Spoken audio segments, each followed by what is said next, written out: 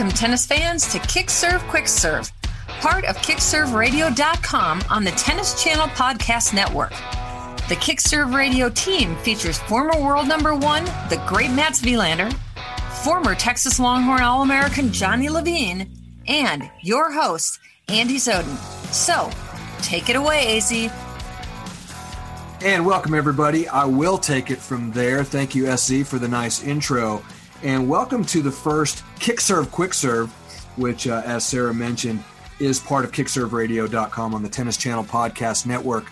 Our team is comprised of the great Mats Wilander, former 7-time Grand Slam champion and former number one in the world, as well as my good buddy from the University of Texas, former 2-time Longhorn All-American Johnny Levine, who will be joining me for this quick serve. And Johnny, we're excited because we're being joined by really one of the great American players from your generation, a guy that you grew up with and got to know very well and had the good fortune of actually playing some competitive doubles with, and that is the great Sammy Giammalva. But Johnny, how are you doing? It's good for you and I to be able to get together and team up and talk to Sammy today. Yes, it is, Andy. I'm glad to be back on the show and excited for our guest, Sammy Giammalva. It's been a long time since I've actually connected with him, and excited to talk to him and hear about what he's doing and talk about his, past career accomplishments, and should be fun. I was always very proud of what you accomplished, Johnny, playing for us at the University of Texas, and I was incredibly proud of what I saw Sammy do representing my hometown of Houston, Texas, one of the great juniors ever to come out of Houston, Texas. And Sammy, first of all, let's just start by saying welcome to KickServeRadio.com. It's so great to catch up with you after all these years. Well, I was really excited more just to talk with you guys and catch up with what y'all are doing and seeing y'all. It's great to see your faces. Sammy, let's talk about the decision that you made to turn pro and forsake an opportunity to play college tennis. We were all very disappointed at the University of Texas when we thought there was a pretty good chance that you might come and follow in your father's footsteps and play at UT. It was probably down to the University of Texas. You mentioned that you had a great visit at SMU. And of course, we want to take a moment to pass on our condolences to the family of Dennis Ralston, as we know that he passed just very recently. But talk about the decision. You had some great advisors in your camp. Obviously, we mentioned your father, Sam, who had played at the University of Texas, your brother, Tony, who was always part of national championship contending teams at Trinity University. How hard a choice was that for you at that time? Well, for me, I wanted to turn pro, and my father had always just said it. He always tried to put it off, and he really felt it was best if I went to college. And he said, look, if you get to top 50, then you can turn pro. And so when I made the finals of River Oaks, I got into the top 50. He couldn't really back off from that. So it wasn't a hard decision at the time for me, because I didn't really have the maturity to really contemplate the things that he was thinking about. And so for me, it was like, all right, I can finally turn pro. So Johnny, you come onto our campus at the same time Sammy turns pro. You come onto the campus at the University of Texas along with Tom Fontana, and you guys represented one of the best recruiting classes in the history of our school, and you immediately become our number one player. And it's a really strong team. Paul Crozier, Craig Carden, Ted Irk, as I mentioned, you and Tom. With the addition of Sammy Giammalva as a part of that team at that time, does that immediately make that team a national championship contending team, in your opinion? Well, it immediately puts me from the number one position to the number two position. Well, I didn't want to say that. I don't know about that. But I would have gladly accepted that, to have Sammy Giammalva on that team. Sammy, you talk about how it was kind of between you and your dad to determine whether or not you were going to turn pro. But what about Tony's influence? He's experiencing this amazing team at Trinity University with Ben McCown and Larry Gottfried and Eric Oskursky and John Benson. And I mean, they were legendary. Did he try to say, well, here's an experience that I'm going to take with me for the rest of my life. You might want to consider watching what I've experienced, and I would certainly love to see the same for you? Or there's quite a few years between you guys. Did he just kind of stay out of it? He was involved in it. There was no question of the value of being with like a great group of guys from UT or Trinity. I would imagine it would have been a great experience. But, he was more encouraging at that time is just go pro, you know. Part of it was at that time, I had some contracts that would set my financial security. So that would have been hard to give up. And I didn't know what would happen after college. There was a lot of really good Americans that did very well 2 or 3 years later on the tour. So, you know, I was one of 8 or 10 guys that were in that level. And I improved a little bit, but those contracts might not have been there when I got out. When you look at that class, Johnny, of yourself and Sammy and Paul Annacone and, you know, Chris Huff, you know, for a good period of time, there were so many great players, Jimmy Arias, and you know, we could go on and on. I think back on that group of guys, and I see a group of guys that have really, it seems like, remained friends over the years and really rooted for each other. But I see a lot of different contrasting styles of games. Do you think that that's missing from the junior game now, that we're not seeing the stylistic difference in the juniors in American tennis, and maybe that's holding American tennis back a little bit? I do think so. I think that it's similar to what you see on the tour. I mean, guys, for the most part, are playing, you know, big baseline shots, big forehands, big backhands, not a lot of variation to the game, but the strokes are so strong and the weapons on both sides that guys have now, it inhibits guys from coming to the net. But for the average fan, I think they're missing out on the creativity of guys, you know, coming in, slicing, coming in. It's just, there's so much missing from the serve volley and the attack game that when me and Sammy played. And I do think it added quite a nice variation to tennis. But I'd love to get, you know, Sammy's take on that. I mean, he's stayed in tennis and coached tennis, and be interesting to see what he says about his programs and what he sees out there. I definitely think the contrasting game styles make the game very interesting to see Borg and McEnroe with the serve and volley and the ground strokes, or Sampras Agassi later on. And so I think it makes it much more interesting than just big ground strokes all the time. So, but the game is amazing now. I think we have a lot of great American players. I think what's different now versus when Johnny and I came up, you know, 60 players out of the top 100 were American, and most of the tournaments were in America. So we saw all the good players. We knew that it was possible. The circuit kind of moved over to Europe. And so now it's very hard for a player that's a good player to, you know, get started, because there's not that many future events and they're having to travel, and it makes it almost prohibitively expensive for someone to try to make it in the game now from America. And the game now also, you don't just jump in the top 100. Not that we did it, but it was a lot easier back then. Guys like grind for 6, 7, 8 years, and then they get in the top 100 and then the top 50, and then, you know, and they break in. So when you turned pro, Sammy, it was, I believe, 81, and you talked about how it was a matter of getting into the top 50, which you did by getting to the finals of River Oaks, which was right there in your backyard in Houston, Texas. But then I also noticed in 1981 a quarterfinal appearance in Dallas in the WCT finals. Now, how did you qualify to get into that draw? Because it seemed like that was the top 8 guys, the top points on the WCT tour, and it ended up being Borg and Laver, and I ball board for Arthur Ashe and Borg and Laver and those guys when I was 13 years old, growing up in Dallas, then moved to Houston. But then I see you're in that draw in 81. Talk about that experience and how you got in.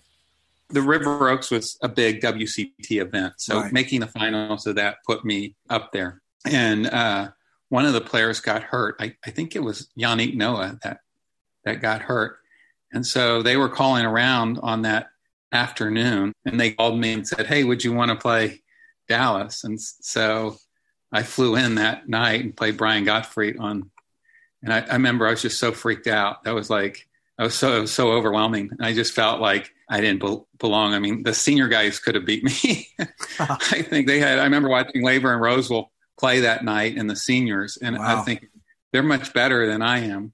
And I just got in as kind of a fluke. So it was really exciting, and it was an amazing experience. I remember I was so nervous that they had a presentation. Newcomb had to tell me when to step forward and when to step back. I was like frozen. So he's like, "Okay, step forward, Sammy, step back." And it was pretty cool. What I think is just the most incredible thing about Sammy Giammalva was we were playing the last year of the 18s, getting ready to go to college, and Sammy was out on the tour playing against these, top guys and actually believing that he could win. And, from my perspective, I was a guy that, I always put people on pedestals, and it really hurt me because when I got on the court with them, I felt like I didn't really belong there, or that I'd always looked up to these guys and how could I beat them? I'd like to ask Sammy, how did you have that confidence at such a young age, Sammy? I won a lot in juniors, so I built up a lot of confidence. And so I was winning a lot of events, and it was interesting because there are certain players, like if I walked on the court with Connors or McEnroe, I didn't believe. But then there were certain games that I felt like, geez, I can beat that game. I wasn't playing the reputation. I just saw the game. And I was like, I can beat that. I know how I would play that person. And I could see myself winning that match. But I think that explained the run and River Oaks and some of the other tournaments before that I did well. I could see myself beating those players. But it's an interesting thing because when I got on the circuit, I lost that because I was losing every week. And then so I'd play people and I quit seeing a way to beat that person. So it was, you can win it, you can have it and you can lose it very quickly. So I had it for a while and it was really nice. Our guest today on the debut of Kick Serve Quick Serve is the great Sammy Giammalva. And Sammy, when we come back, we want to talk a little bit about your coaching philosophy. Johnny touched on it a little bit earlier. I want to touch on it again. We'll be back with more with Sammy Giammalva. Don't go away on Kick Serve Quick Serve right after this. Nestled in the spectacular Sun Valley area in Haley, Idaho, Mats Wilander Tennis allows athletes like you and me to train inside so that we can excel outside. Former number 1 and 7-time, yep, that's right, 7-time Grand Slam champion Mats Wilander now owns Gravity Fitness and Tennis. And let me tell you, Gravity is the premier fitness and tennis club in the Sun Valley area. They have it all, including indoor tennis, lots of high-quality training equipment in a clean and bright, spacious workout area. They have yoga and Pilates, as well as hydro options. They also have martial arts and something I have never seen before, TRX suspension training. But most importantly, let's talk about the tennis. You will be trained by one of the all-time greats in the sport of tennis. Time on court with Mats is an amazing experience, one I assure you will never forget. After my clinic with Mats, every time I step on the court, I hear that focused intensity in that charming Swedish accent, reminding me of all the techniques that improve my game and get results. So grab your family, your friends, or the whole tennis team and head out to Haley, Idaho for a tennis experience of a lifetime. Go to MatsWilanderTennis.com to find out what's in store for you when you get to Gravity Fitness and Tennis in beautiful Haley, Idaho.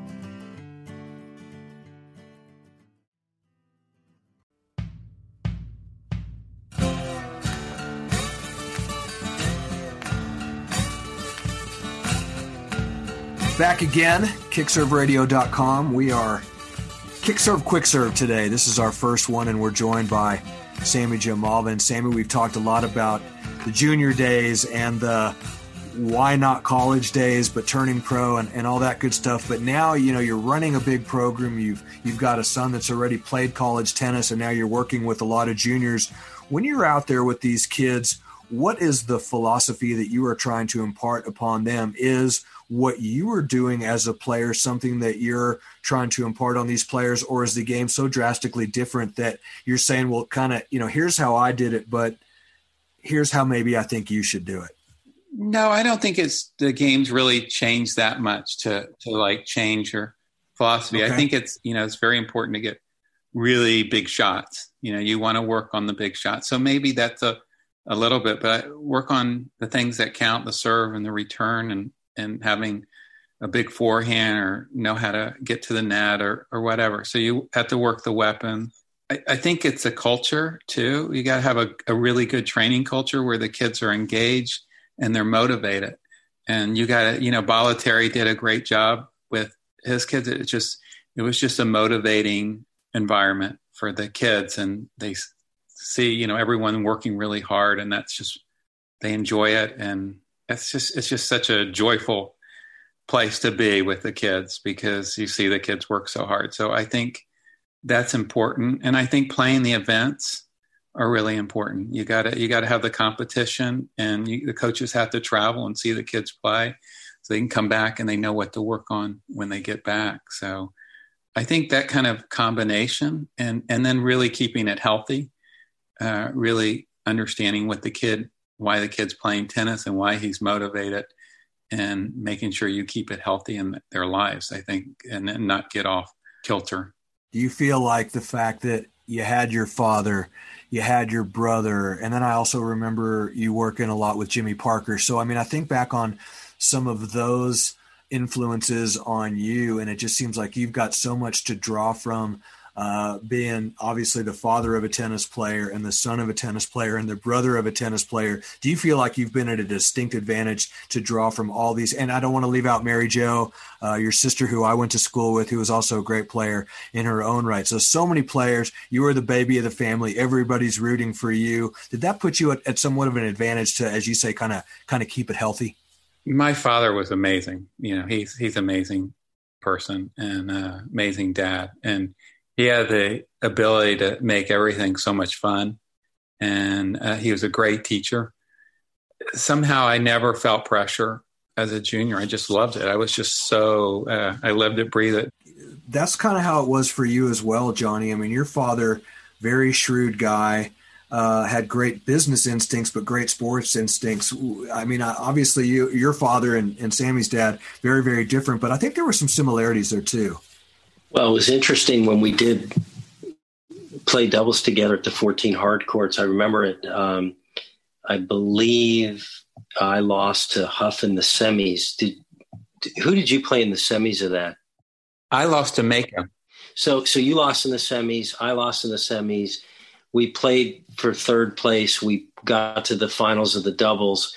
And I remember distinctly, as these junior tournaments, like all tournaments happen, it clears out. You start with a big field, you get down to the end, and then it's just a few of the kids and the parents. And it was, me and Sammy and a couple of the other guys and my dad and Sammy's dad. And because we were playing doubles together, we would kind of hang out a little bit. And, it was interesting. My dad would tell me that, Sammy's dad was quite a player, and he was coaching Sammy. And so we felt totally outmanned by having Tony Giammalva or Sammy Giammalva Sr. Be coaching Sammy. So we did the best we could. And at least we got to play doubles together and get to the finals, but he whooped up on me pretty good in the semis. But my dad was very similar in the sense that, he didn't have the tennis background. He did play some tennis, but nothing. What Sammy's dad did in the tennis world is, not many people had those kind of results. He was a Grand Slam finalist and, won a Davis Cup and all these kinds of things that were amazing and amazing college results. But playing with Sammy and even getting some advice from him in the doubles from his dad was great. My dad was good in the sense, similar in the sense that he didn't put pressure on me. So that was a good commonality, but no comparison to having a father like Sammy's dad, who just knew the game so well. And I think that looking back at Sammy's career, having Tony, who was a phenomenal player too, a top 100 player, those were great assets for him to draw from, like you said, Andy, and I'm sure it helped Sammy become the player that he was. And I think, Sammy, before we call it a day here, let's talk about what you and I had in common, which was just growing up and playing junior tennis in Texas, and how many great players there were. You know, here I'm a guy that's just trying to, you know, scratch and claw and maybe make it into the main draw of a national tournament here and there. And, you know, you guys are off winning these things, but I still got the opportunity to occasionally, you know, step foot on the court with you guys from time to time, which that was enough for me to continue to stoke my fire to want to get better and compete. But Sammy, there were lots of guys from Dallas and Houston and San Antonio and Austin and Corpus Christi. I mean, that was sort of a golden age of junior tennis back in Texas in those days, wasn't it?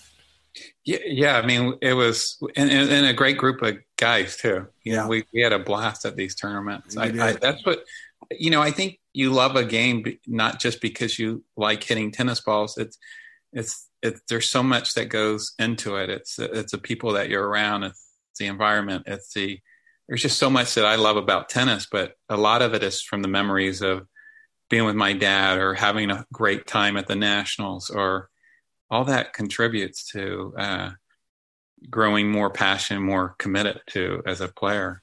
And such great rivalries back in those days. You had Giammalva versus Huff. Yeah. You had David Dowland versus Jeff Turpin. I mean, Dallas versus Houston. I mean, those two guys couldn't be more polar opposites, and it created so much intrigue when you and Chris set foot on the opposite sides of the net from each other. People definitely wanted to watch that. When David and Jeff Turpin and Jay DeLuey and Bill Scanlon and all these different, you know, generations of great players back in Texas, and you and Huff were among the best rivalries that I recall back in those days. What do you remember about that? I just remember he had a lot of girlfriends and I didn't date any. Everybody says that. I was so jealous. So I was like, okay, maybe I can beat him on the court. But he was like a very mature kid. And they were older girls too. Yes, they were. Yeah, I know. They were older and they were pretty. And I was like, oh my gosh, I could barely talk to a girl at 14. Chris was way beyond his years. And because of this conversation, I know he's going to want to tune in. And I will make sure he does.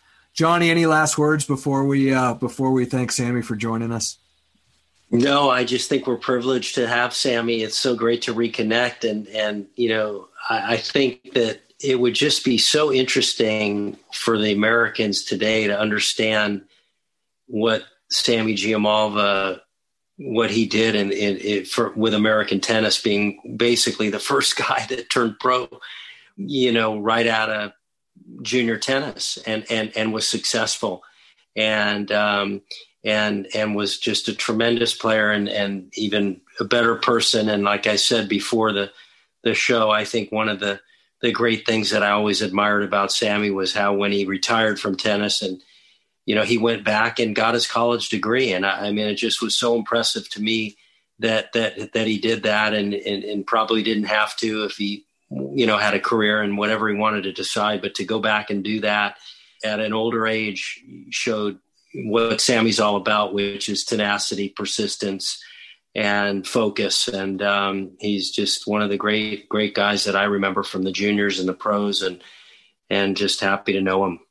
And not just any degree, Rice University. I mean, this wasn't, you know, Houston Community College, that's for sure. That's right. Sammy, thank you so much for joining us on the first Kick Serve Quick Serve on kickserveradio.com, part of the Tennis Channel Podcast Network. It has really been a pleasure for Johnny and myself, and hopefully we'll get a chance to visit again like this, and hopefully you and I don't lose touch, that we all stay in touch a little bit more often than every 30 years or so. Yeah, I hope we stay in touch. And it was great talking to you guys, and it's great reconnecting. Thank you so much.